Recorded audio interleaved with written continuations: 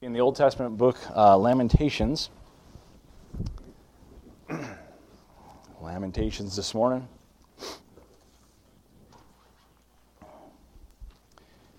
Started the end of last year before we went to the holiday season. The Lord touched my heart about this concept of revival, crying out for revival, seeking God for revival. What is revival? And we kind of took a pause. I felt like there was a lot of distractions with the holidays to zero in on that. And but as we kick off the new year, I wanted to pick it back up, and we'll probably wrap it up next week. But there's a lot of things that when we talk about revival, read books on revival. I've studied the Great Awakening in America and some of the things that led up to that, and different revivals recorded in history, of course, in the Bible. And one thing, I quoted this before, but it's been said. The reason we don't have revival, of course, Leonard Ravenhill said the reason we don't have revival is because we can live without it. Others have said, are we willing to pay the price for revival? And this morning I want to challenge us with this: are we willing to weep for revival? Of course, Lamentations is a book about weeping, and I really believe if you could squeeze the Bible, and what you would wring out are tears. The Bible is really a book of tears. Throughout Scriptures, you find a lot of weeping, a lot of tears. In fact, over 500 times the word weep or wept, or some form of that, show up in the Bible, and not counting all the times it mentions groanings, not mentioning times that it mentions even tears itself or broken hearts. David, of course, mentioned it often in the Psalm 6, verse 6. I am weary with my groaning all the night. I make my bed to swim. I water my couch with my tears.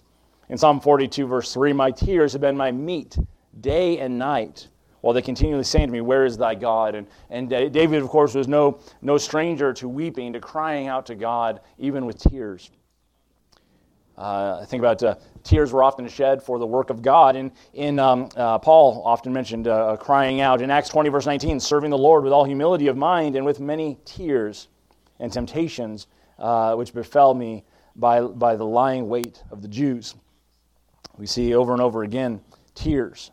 Of course, Paul cried for a lot of things. He cried for Timothy, who was struggling in his service. In 2 Timothy, he talks about he cried for him, and he was mindful, of course, of Timothy's tears. He cried for people who left the faith. He cried for churches. He talked about writing the second letter to the Corinthian church. Mentioned the tears that he shed as he was writing his other letters, and he didn't want to come again with sorrow, as he was very sorrowful for what the church of Corinth was going through. He cried for Israel itself.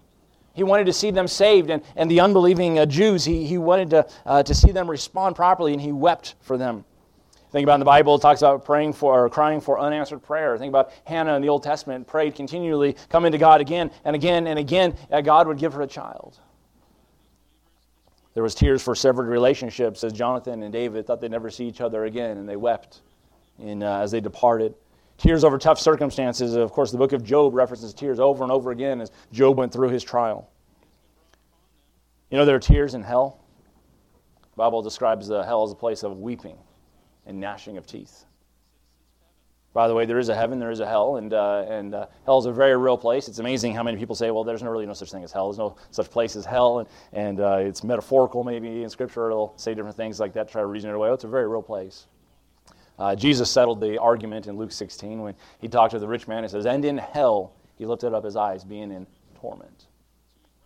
By the way, there's tears in hell. Would to God that we would pray for those who are on their way there, that we would weep some tears for those. Isaiah 53 describes Jesus as a man of sorrows. In fact, we sang just earlier, what a friend we have in Jesus. Talks about Jesus sharing our sorrows. Man of sorrows. What a name for the Son of God. John 11:35, of course, shortest verse in the Bible, which is what? Jesus wept. Jesus wept. He knows what it is to cry. I want to ask you this question. When was the last time that you wept? When was the last time that you wept? I'm not talking about because, you went through a tough time, or because, things that cause us to cry, or, you saw an emotional movie, or, your team won the football game, or whatever. When was the last time you wept? If the Bible is so full of tears, How come our lives are not? We ought to cry because we don't cry. It ought to bother us that there are no tears over our sins. It ought to bother us there are no tears over our lost loved ones. It ought to bother us about the calamity of our nation. It ought to bother us that it doesn't bother us. We've become very cold, and Christians, no doubt, have become cold. Water is trapped in ice. Ice, especially when it's 15 below outside, it's supposed to be 30 below later tonight. You're not going to get much water out of the ice. It's trapped in there. It's frozen. And unless ice gets melted, there's no leaking water. And I think for many of us, there's no tears in our eyes because there's ice in our heart. It's trapped inside. And, may God give us a revival of tears. I think that's what would really let loose the power of God. If we come before Him and we cry and we weep, if you did a study in the Scriptures about all the times people crying out to God, call unto me and I will answer thee and show thee great and mighty things I know is not. The cry of the saints gets a hold of God's heart. For those of you with children, you know the difference between your child crying because they just want to get their way, or whining about something, or their sibling took a toy, and then the cry that causes you to drop everything and run to them because you know something's really wrong. There's a different cry, and a parent knows that's not a normal cry. I need to immediately draw my attention to that. And there's just something about God seeing His children, His people in need, and crying out to Him, calling out to Him that grabs a hold of Him. And remember, over and over again, the nation of Israel, they're in Egypt, and He says, "I've heard the cry of my people." Now, they've been crying for some time, but there was something about this cry that got His attention. I've heard the cry. It's come up to me. It caught my attention. And it's not that God didn't know something was happening, but there's something about that where He says, I have heard the cry of the afflicted. I've heard their cry. Someone once said, whatever happened to anguish in the house of God? Whatever happened to anguish in ministry? Anguish means extreme pain and distress, emotion so stirred that it becomes painful. It is acute, deeply felt pain of the conditions about you, in you, or around you. Do you realize that revival in the Bible is revolved around tears? Many of the great revivals we read about there were tears, and there's humility, and there was sackcloth and ashes. Nehemiah in chapter 1, verse 4, it says, "And it came to pass when I heard these words that I sat down and wept and mourned certain days and fasted and prayed before the God of heaven." Nehemiah got the report of the state of Israel, of Jerusalem rather, and how the walls were torn down and the city was desolate. And when he heard this report, it was brought before him before he ever preached and before he ever started taking action, before he thought, what can I do? He fell on his face before God and began to weep for Jerusalem. Ezra, the contemporary of Nehemiah, really about the same mission. In Ezra 10, verse number 1, it says, "Now when Ezra had prayed, and when he had confessed, weeping and casting himself down before the house of God, there assembled unto him out of Israel a very great congregation of men and women and children, for the people wept very sore."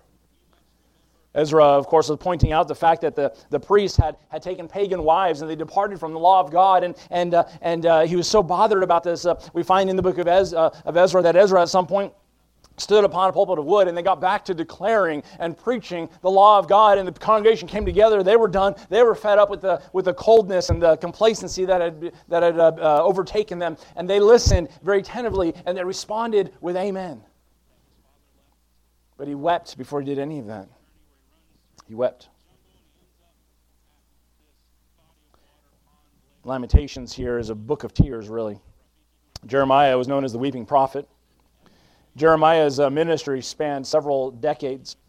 He preached under he was there, prophesied under several of the kings, and his ministry started under Josiah the king. What's interesting about Jeremiah, known as the weeping prophet, is that he preached during times of revival. That was Josiah's day. He preached during times of refreshing in Israel, but he ended his ministry as Israel was taken into captivity off to Babylon.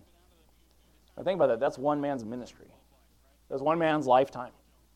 Think about how quickly a nation can turn and how quickly things can start to fall apart in one man's lifetime, in one man's ministry. And he saw it all. A preacher who saw the best of the best and he saw the worst of the worst. That's Jeremiah, who wrote the book of Lamentations. Jeremiah saw the fire come down. He saw people changed. He saw a response to the preaching. But he saw times where people heeded his word. But he saw times where they literally took his word that God gave him and threw it in the fire. We're not going to have that.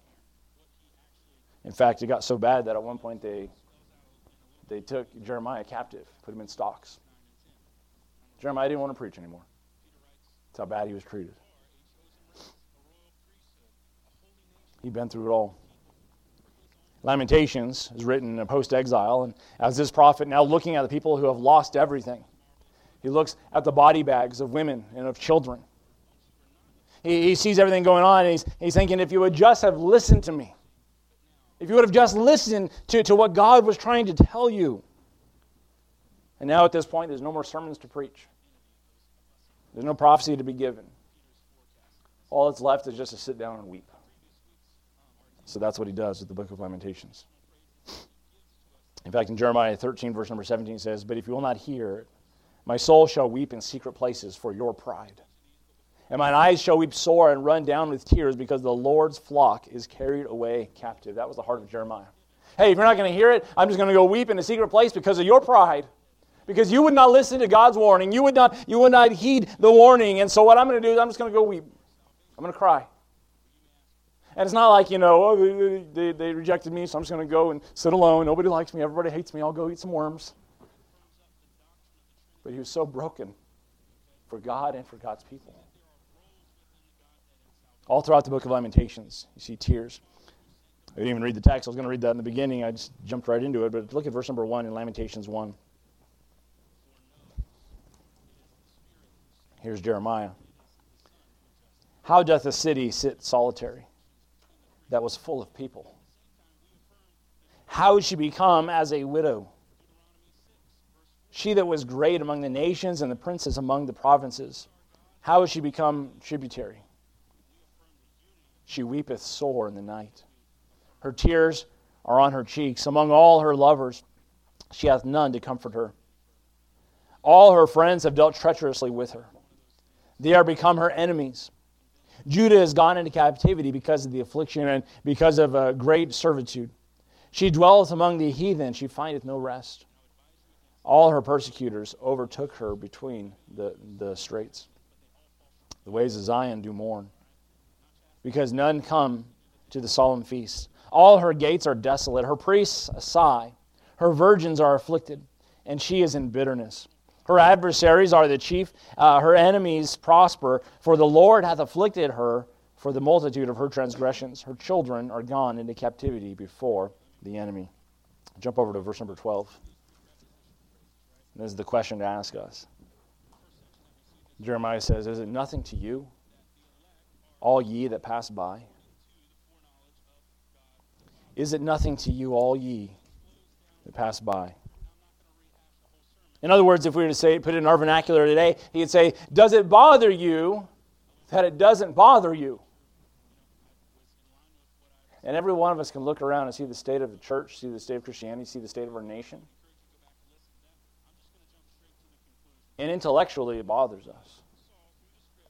But is it bothering us? Let's pray, ask God's help this morning. Our Father, I pray that you'd help us as we look at these passages. Lord, I pray that you would send warmth to our cold hearts. That you'd open the floodgates of our eyes. As Jeremiah said, that my eyes were as fountains. Lord, may we weep. May we be broken. Help us to seek you on a level that you really desire. Wilt thou not revive us again, so that the people may rejoice in thee? Please help us now, Lord. I pray that this morning it would just be you. It would just be your Holy Spirit ministering to us today. We ask in Jesus' name. Amen. Is it okay that there are no tears? Does it bother us? Can you look at this pitiful revival of this country and not be stirred? And only a revival of tears will revive the barren ground of our country. can soften up hearts. As we read this text, or this passage here in Lamentations, can you not see the parallels? Can you not see what we are even dealing with as we look around us and say, wait a minute, the devil has won some great victories, and we are being taken captive in many regards, and there's definitely some slain in our own nation and round about us. Now, I want to be careful because it's so easy to often draw the parallel between Israel, God's chosen people, and America, God's chosen nation. I say that tongue-in-cheek. America is not God's chosen nation.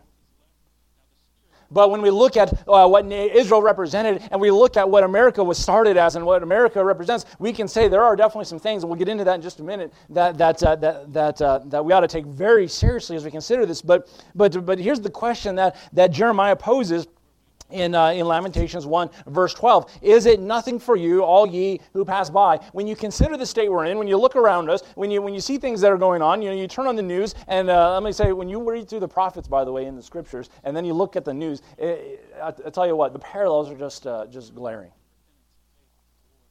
And you look around and you see what's going on, and you ask God, how long, Lord? How long? Something's got to give here. Something's got to happen. As we look at this text, we ask the question, well, what was Jeremiah weeping over? What was he so broken over that his eyes were like fountains? What was it? I think there's 4 things that Jeremiah wept over that we today ought to weep over if we're going to see a revival. Notice the first thing. We should weep over the state of our land. We see that in verse 1. He says, how long, or how did the city sit desolate that was full of people? How will she become as a widow, she that was great among the nations, and princes among the provinces? How has she become tributary? What was he crying about? He was crying about a couple of things. First of all, he was crying about what the city was. When you think back about the history of the nation of Israel and the history of these people, we see great victories. We see all the things that God had brought them through. You think about how many times God even brought to their attention the captivities in Egypt. He says, how I delivered you out of a mighty hand. As Wes was talking in Sunday school about the plagues and all the things, as he brought the people through and the details that he gave them. What's amazing when you know God and you study the God of the Bible, it's so different from all the other deities that are out there, so-called. Many of them out there, it's sort of, I think about Allah, he's very disconnected from his people.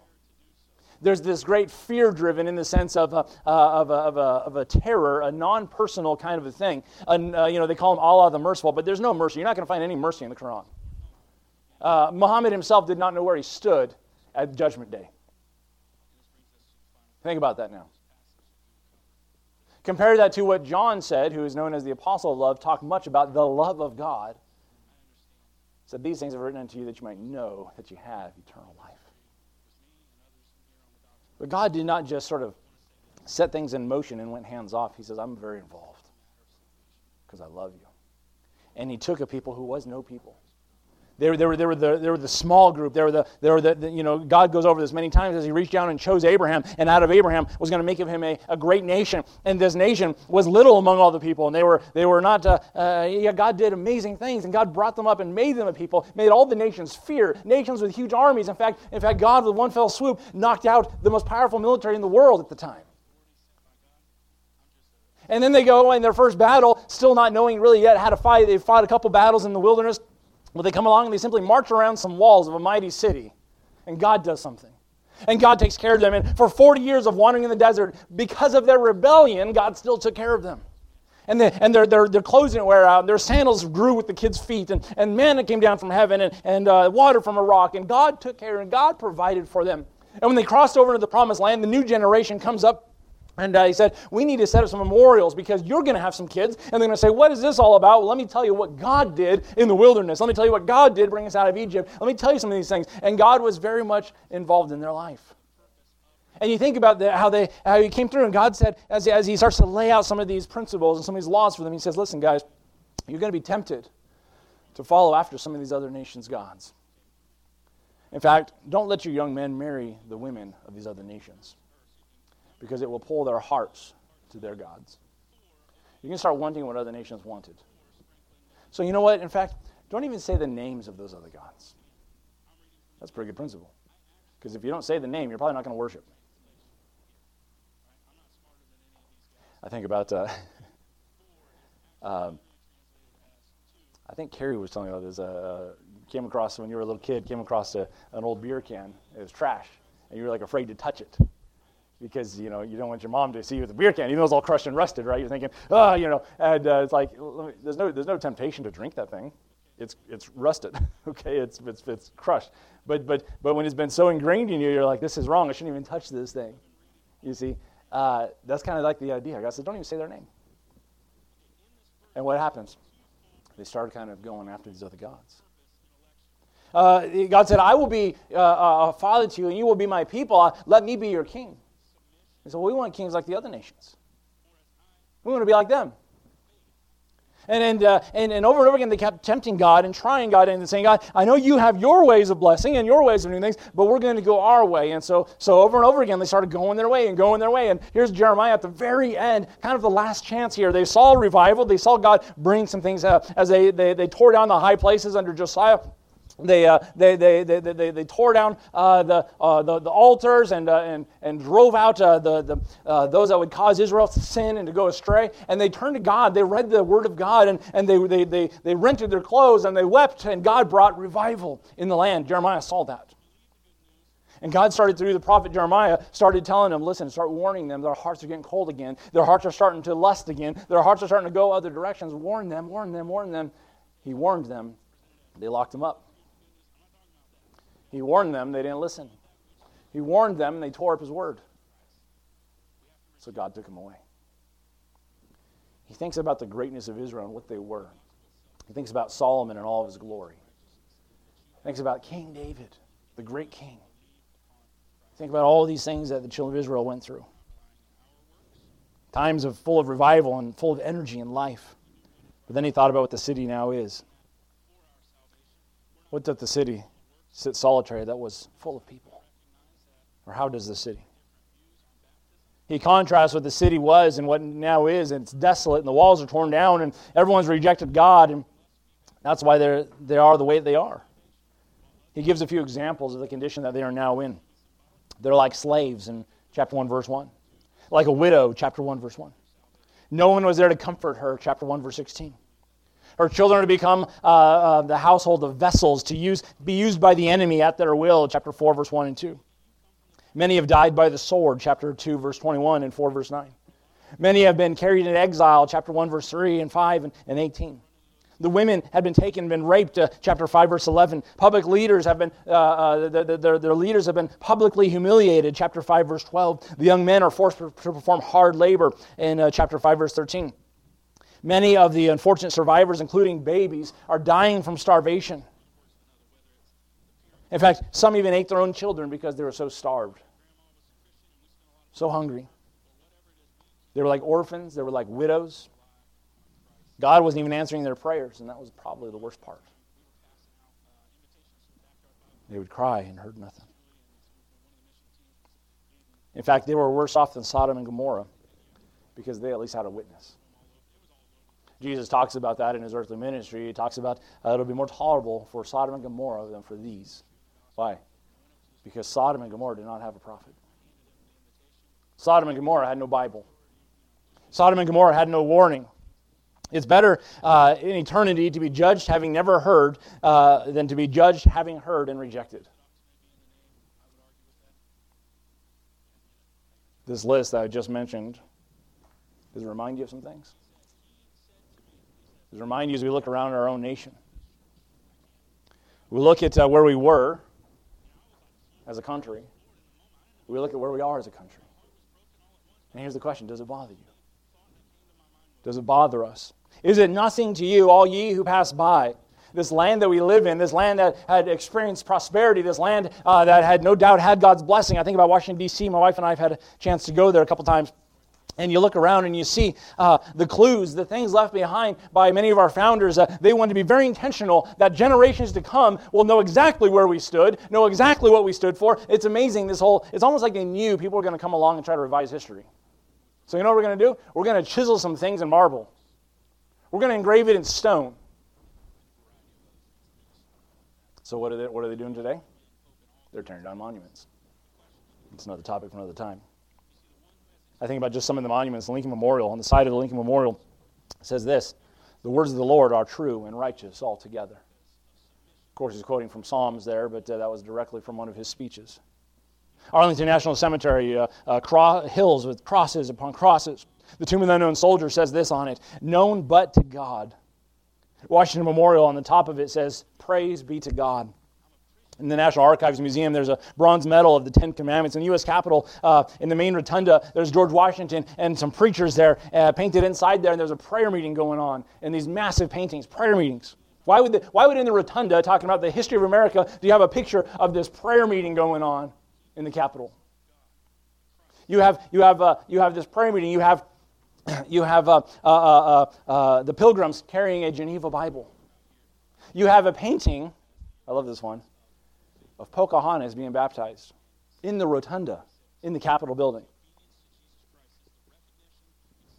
Why would these be the things that they chose to hang up in the rotunda, in the capital of America? Inside Congress, over the Speaker of the House, is engraved, in God we trust. Directly opposite of where the Speaker stands, you have up on the top of the Congress, you have all these busts of philosophers and great leaders of history and all this stuff, but directly across from where the Speaker stands is the only bust that is that shows the full face, and it's the face of Moses. And under as every law is passed, they must consider from where law comes.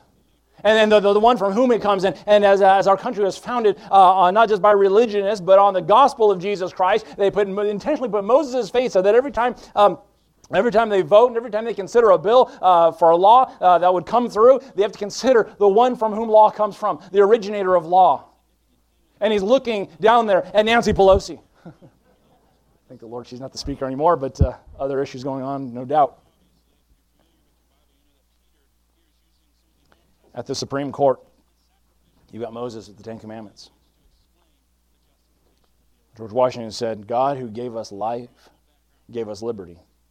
Can the liberties of a nation be secure when we have removed a conviction that these liberties are a gift from God?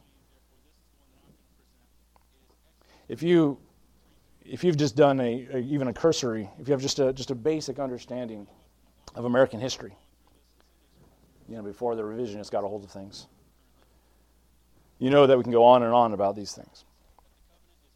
You know what Alexis de Tocqueville meant when he said, America is great because America is good. And when America stops being good, she'll stop being great. Well, what do you do when good becomes relative? What do you do when morality becomes relative? I think you'll see what we're seeing when the goodness is going out the window. Is America good? Start to understand a little bit of the whole Make America Great Again movement. When you understand that America's great when America's good, we understand we've got to get back to those founding principles. We see where America was, but we see where we're at today.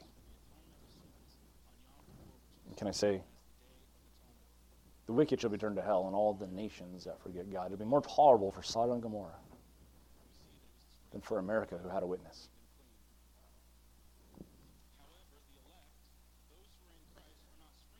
You can't go anywhere in this country without seeing corruption. Vulgarity everywhere we go, and Christians are being more and more outcast and ostracized and unwelcomed in our culture today.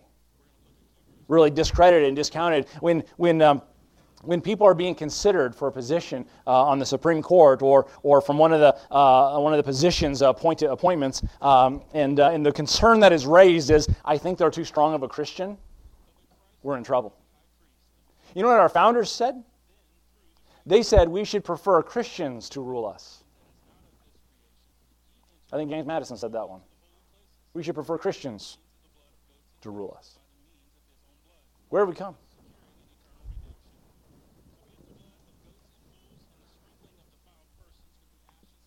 We've complained about it.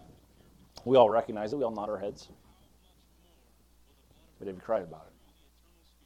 Have you petitioned God about it? See, where are the people of God today that are willing to toil and take it before Him? to cry out to God and shed some tears, shed some God-fearing, patriotic tears for our land, not because we want to be rich, not because we want to be successful, not because we want to have all these things, but because we want God to be honored again. We want God to bless America. But before God could ever bless America, we need to get to the place where America turns back to God. How can God bless something in a void, much less who's antagonistic to Him? Oh, we want God's blessings, but we don't want Him. That's the problem right there. That is the problem with 21st century Christianity. We want the blessings of God, but we don't want the God of the blessings. Does the state of our land bother you? Here's Jeremiah weeping because he knows the potential of his nation. He knows that the God that they serve is the one true God, but they're not serving Him. And it broke his heart. Second thing, we weep for the state of our land. We ought to weep for the sins of our land. Look at verse number 8. Jeremiah 1, verse number 8. Jerusalem hath grievously sinned. Therefore she is removed. All that honored her despise her. Think about that now. All that honored her at one point now despise her. Because they have seen her nakedness. Yea, she sigheth and turned away backwards. And backward, verse 9. Her filthiness is in her skirts. And she remembereth not her last end. Therefore she came down wonderfully. She had no comforter. O Lord, behold my affliction, for the enemy hath magnified himself. When we look at this, I think about two things to consider as he's weeping over the land and how we ought to weep over our land. Jeremiah was weeping over their sins, of their public sins, first of all, the public sins. All throughout the book of Lamentations, we had time, we would just read through the whole book of Lamentations. But he wept for the injustice that was seen in chapter 3, verse number 34. He wept over their public sins of making alliance with foreign enemies, which God said never do this. But these were enemies that they never should have trusted in chapter 4, verse 17. Their public sins of violence that had taken over Jerusalem in chapter 4, verse 13. Misleading promises of false prophets in chapter 4, verse 2 and 14. In fact, they got so wicked and so vile. I think about some examples in Scripture back in Judges chapter 20. You don't turn there. But there was a man traveling with his concubine. This man, the wicked men of that city, the Sodomites that are around about, they wanted him to come out. And they wanted to take this man. And what he did was, instead of protecting what he had, he offered them his concubine. And these wicked and violent, perverse men, they used her up until she was dead. Left her on his doorstep. In the morning, he gets up, very casually walks past her. Get up, we're going. Realizes she's dead. Takes his concubine, cuts her up into 12 pieces, and sends her body parts to the 12 tribes of Israel. This so troubled the nation. You know what they did? In Judges 21, verse 2, it says, and the people came to the house of God and abode there till even before God and lifted up their voices and wept sore. Folks, that's what we need to be doing. When we see such egregious sins taking place in our nation, when we see such vileness and such wickedness, when people are parading in the streets literally saying, we are coming for your children, when we are praising abominations and we are praising the vile, I'm trying to think of the word, the blasphemy that is taking place in spitting in the face of God and so degrading Him, saying, well, God's trans. Folks, we need to come to the house of God. And we need to weep till even. When we see such egregious sins taking place in our nation. Even such wickedness that even takes place in churches.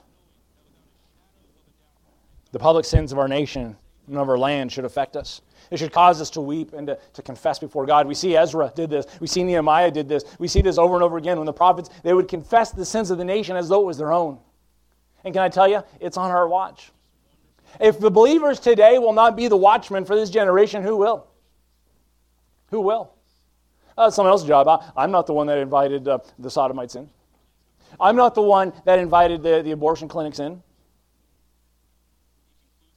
Okay, well, who's going to take responsibility then? Because if I read my Bible right, wicked people are going to do what wickedness does. But you and I are called to be the salt and the light of the earth. Have we wept Have we wept before God? We see he's broken over these public sins, but then personal sins. Look at verse 8 again, Lamentations 1, verse 8. Jerusalem hath grievously sinned. Therefore she is removed. All that honored her despise her, because they have seen her nakedness. Here's what I think is going on here. I believe this is talking about the facade of the elite, the facade of what we might call church-going people of that day. When the enemy came in, they ransacked the place. See, these people were feared. They were respected by the other nations. They saw them, and when they came in and they ransacked the place, and they saw the lives they were actually living, they actually saw what was underneath the things that the suit could not hide, the skirt could not hide, the church attendance could not hide. They saw who they really were, and they realized they were naked, and their sins were open, and the people had no more respect for them because they said, you don't even take it seriously. They saw them for who they really were. I told you a story before when we lived in California. We took our kids to the museum in Los Angeles, and they had an exhibit there, a traveling exhibit, but it was the Dead Sea Scrolls, which is awesome. It was an awesome finding, the Dead Sea Scrolls. The scrolls that were found really showed that God has preserved His Word for many years. The Old Testament writings were all there and intact, and it really was an awesome blow to the skeptics. What's interesting that they uncovered as they were digging and uncovering, they found pottery, and they found that a lot of the scrolls were hidden in pottery. What's interesting was, in a lot of these houses, and a lot of these in the excavations, what they found was many of these Jewish homes, these Israelite homes, had a secret closet in them. Many of them. And while the community would gather together and they'd have their time at temple, or they'd have their time at the synagogue, or whatever it was they were doing, they would worship together publicly. But at home, they each had this little shrine hidden in a closet somewhere. And inside these closets, they had these little figurines, these little goddesses. And many of these Israelite homes, they had their own pagan practices going on inside their home, while outwardly and publicly they all followed Jehovah God. Jeremiah says, these people used to respect us, but they don't. They've seen our nakedness. They saw who these people really are. And can I tell you, we will be in the state that Israel was in. We'll be in the state that Jerusalem was in. It's not going to happen when we stop going to church. It's going to happen long before then. Something that's taken place in the private world, in the secret place. Closet sins. That's who we really are, and that's really what's going on in our own lives. And let me just tell you, if that doesn't move us, if that doesn't start causing us to weep and to call it to God, I've shared with you before, God, I'm not weeping over sin like I used to. I'm not weeping over these things that are even gripping my own life. And until we get to that place where we're just serious with God, God, I am yours, mind, body, and soul, and spirit. I am wholly yours. Then we're just playing a game. We're just playing a game. He saw their nakedness. Or the people saw the nakedness, and they lost respect, and He's broken over that. If we're going to see God move and experience a heaven-sent revival, it ought to bother us that our hearts are cold. It ought to bother us that sin doesn't bother us. It ought to bother us that we've sinned against God. Remember Peter, handpicked by Jesus Christ Himself. Come follow me. Is there the night that He's about to be betrayed? And He says to Peter, tonight before the cock crows thrice, Peter, you're going to deny me. Publicly, Peter makes this great pledge of allegiance to Him. I'll die before I deny you. Amazing what we can do publicly. He's there warming himself by the fire, denies the Lord, and then he hears the very sobering sound of the cock crowing. When he realized what was done, he remembered the words of the Lord. The Bible says he went and he wept bitterly. He wept bitterly. He sinned against God. He sinned against the love of God. He sinned, one person said this, the wicked pierced the side of Jesus, but the sins of the wicked pierce the side of Jesus, but the sins of the Christian pierce his heart. When was the last time that you sinned against God and He just swept it under the rug? Well, at least it's not as bad as other people. Instead of coming before God in honest confession, you know what real confession is before God? It's crawling into the heart of God and seeing your sin the way He sees it, and saying, and really recognizing how much that against, as David said, against Thee and Thee only have I sinned and done this evil, done this wickedness. Against God, that's who our sin is against. Oh, well, it hurt my spouse. Yeah, but you sin against God. Oh, it hurt my children. You sin against God, and those things are bad enough. But let me just say, you've sinned against the one who saved you. It doesn't bother us anymore because it's secret. It's private. See, we've gotten so comfortable with the sins around us. We're so callous and cold that our own sins don't bother us. Well, it's a little white lie. A little white lie. James 4:9 and 10, be afflicted and mourn and weep. Let your laughter be turned to mourning and your joy to heaviness. Humble yourselves in the sight of the Lord, and He shall lift you up. Folks, that's revival. Weep and mourn and humble yourself. Get low before God. Afflict yourself before God and let Him revive you. You know what we're so good at doing in church, in Christian circles? We muster up an appearance of revival. You know what that is? That's pride. Look how righteous I am. I'm just walking with God. I'm just happy all the time. I'm not saying that you have to walk around, but what I'm saying is there's a difference between kind of acting it and actually walking in that spirit of revival that God does in your heart, where the joy of the Lord truly is your strength. I think Christians should be the most joyful people in the world. But we don't know what that really looks like because we're copying everything else. Entertainment is the devil's substitute for joy. So we try to, as long as, we're doing a great job, the song leading is exciting and the music is happy, the joy of the Lord's here. That's funny because you know where I see the joy of the Lord showing up? When we're mourning, when we're in heaviness and sorrow. Have you ever noticed all the paradoxes in Scripture? Humble yourself, that He'll exalt you. The first shall be last, the last shall be first.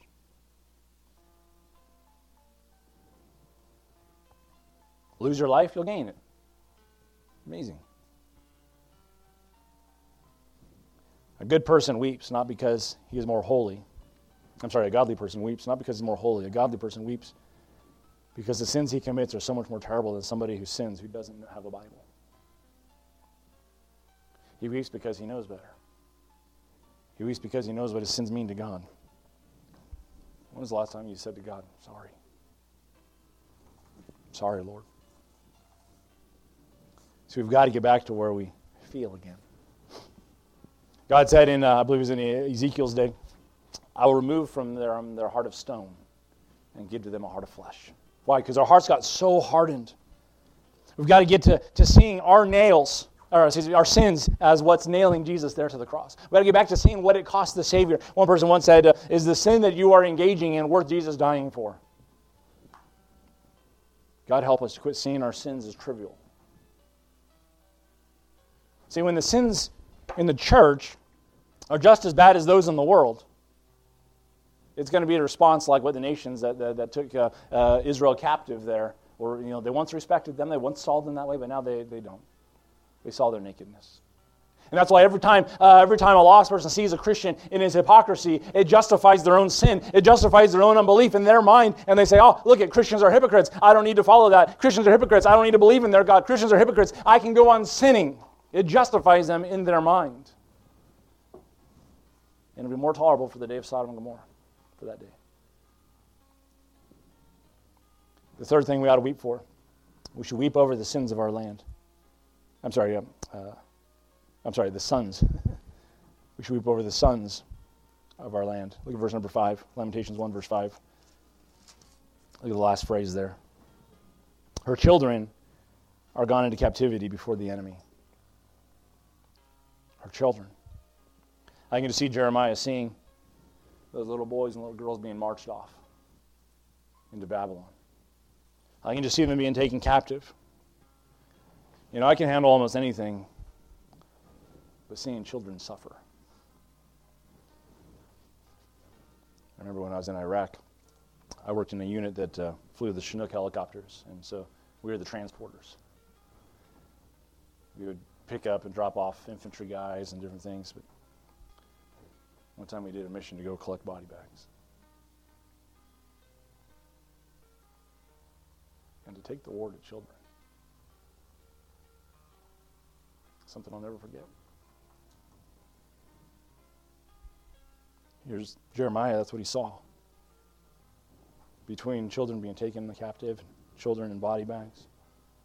He wept. He wept because of the trouble that they were in.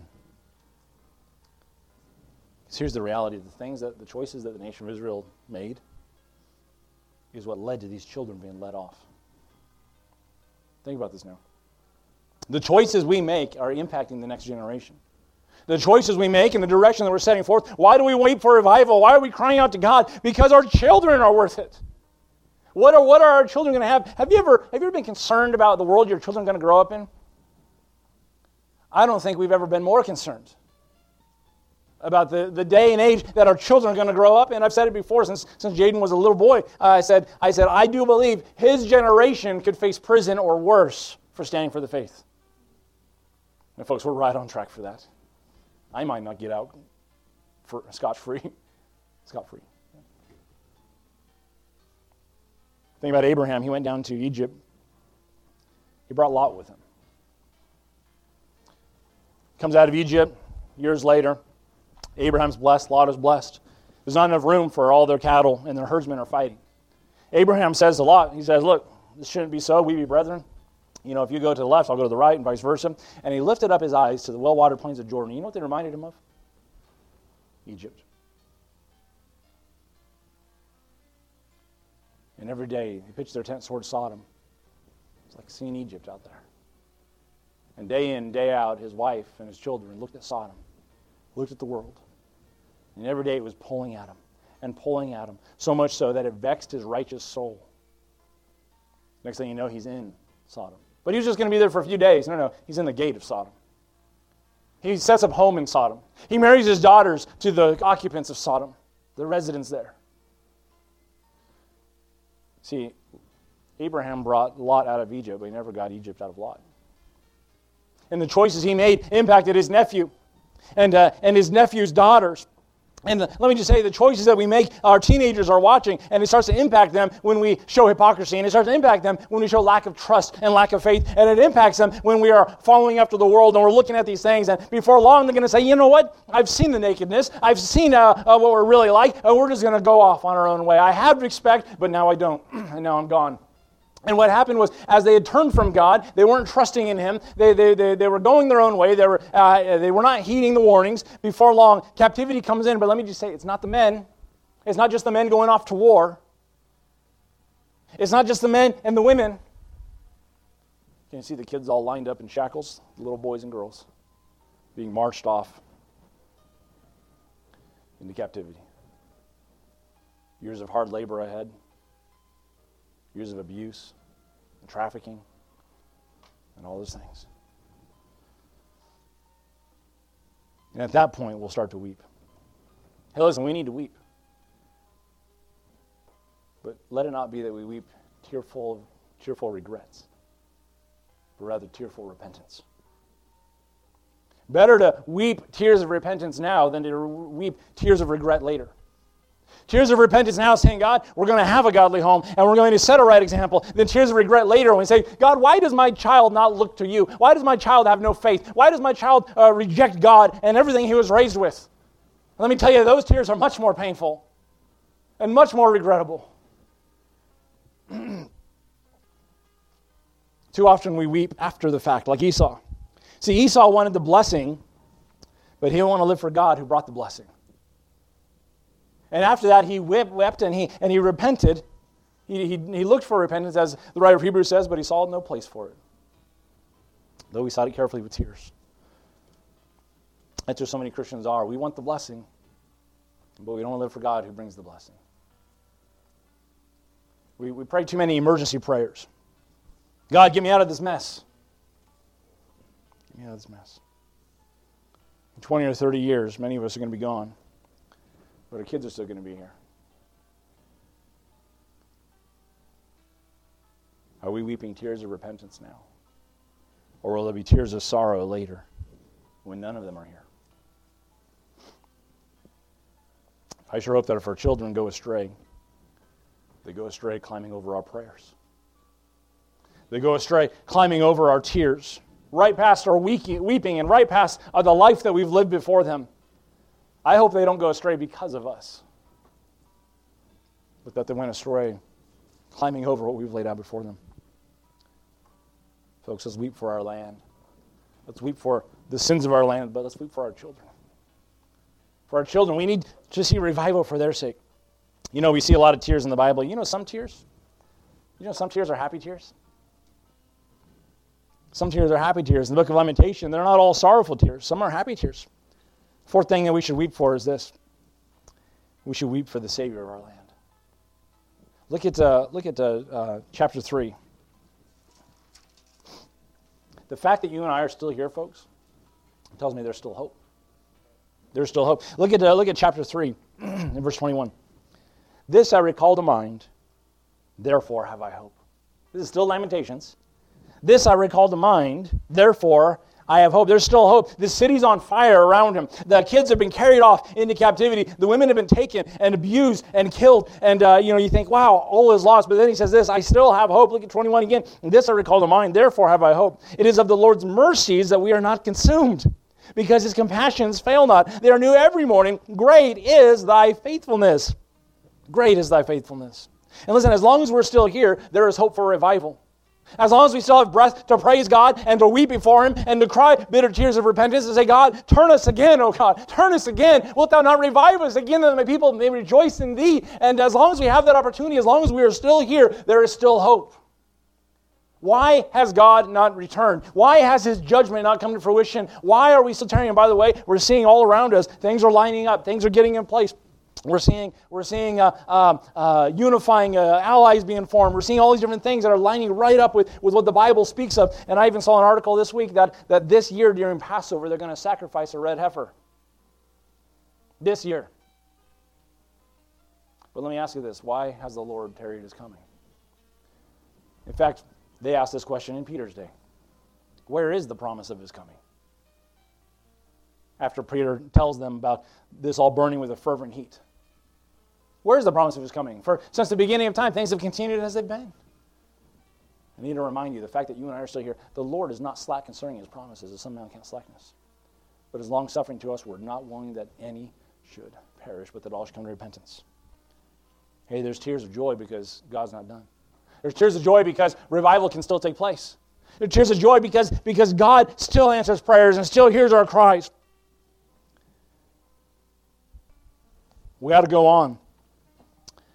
We got to get on our face before God and say to God, thank you, thank you, thank you. Revival is still possible and God can still bring it.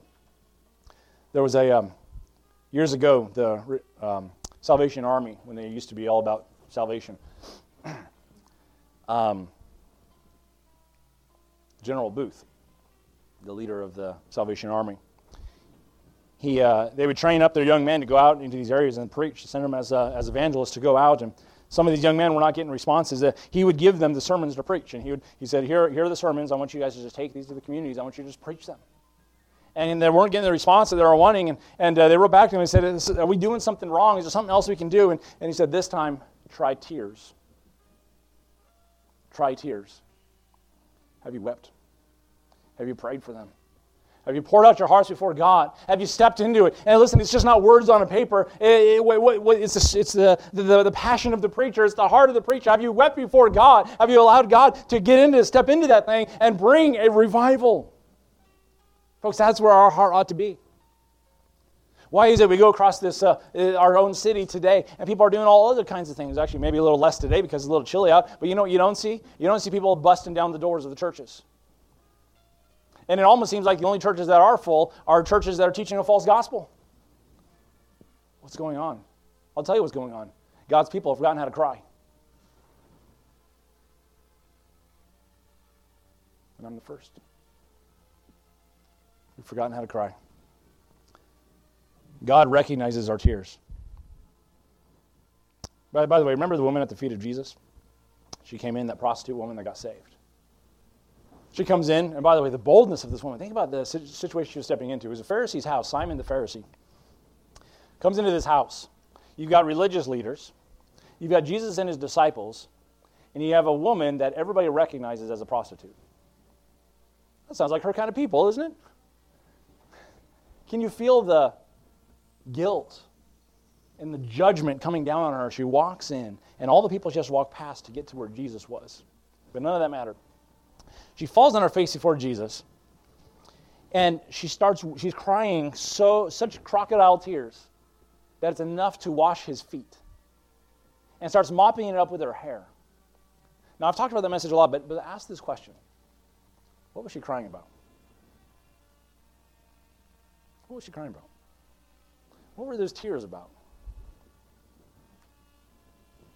I think it was tears of joy, of gratitude for the one who saved her.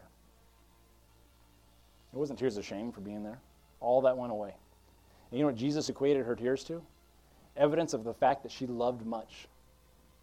Because he knew more than anybody else she'd been forgiven much. But he who's been forgiven of little loves little. God recognizes our tears. God remembers our tears, the Bible says. Puts them in jars. God responds to our tears, but you know, one day God's going to remove our tears. We got to weep while we can weep. One day he's going to remove our tears. Revelation 21 in verse 4. It says, "And God shall wipe away all tears from their eyes. And there shall be no more death, neither sorrow nor crying, neither shall there be any more pain, for the former things are passed away." For the former things, there'll be no more weeping. It's all passed away, and what's done is done. But until then, listen, we need to weep. Until then, we need to feel every ounce of the need of revival and the need, the desire of our heart to match God's heart. We need to weep. We need to cry. I wonder if from heaven, if God doesn't weep even now. If God doesn't look down and weep over His creation and weep over His people. And let me just say this, weep over His people who know better. His people who have a Bible. And we got to keep weeping. And keep weeping until God sweeps His hands across our face and wipes it away for that last time. Until then, let me weep. Hey, is it nothing to you? All ye who pass by. Is it nothing to you? Let's stand together.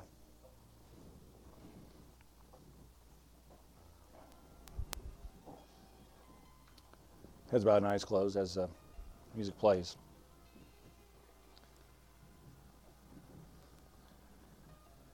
Could it be we don't have revival because we don't want it?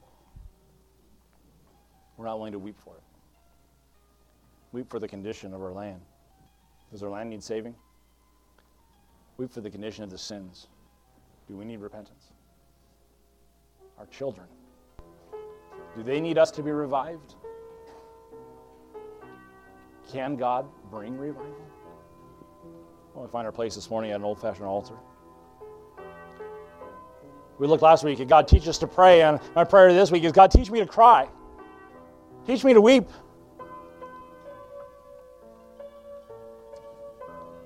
Until revival comes, may our eyes be as fountains. May we weep and cry out until we see the hand of God move. Let's spend some time with the Lord as God's moved in your heart. Let's come before Him today.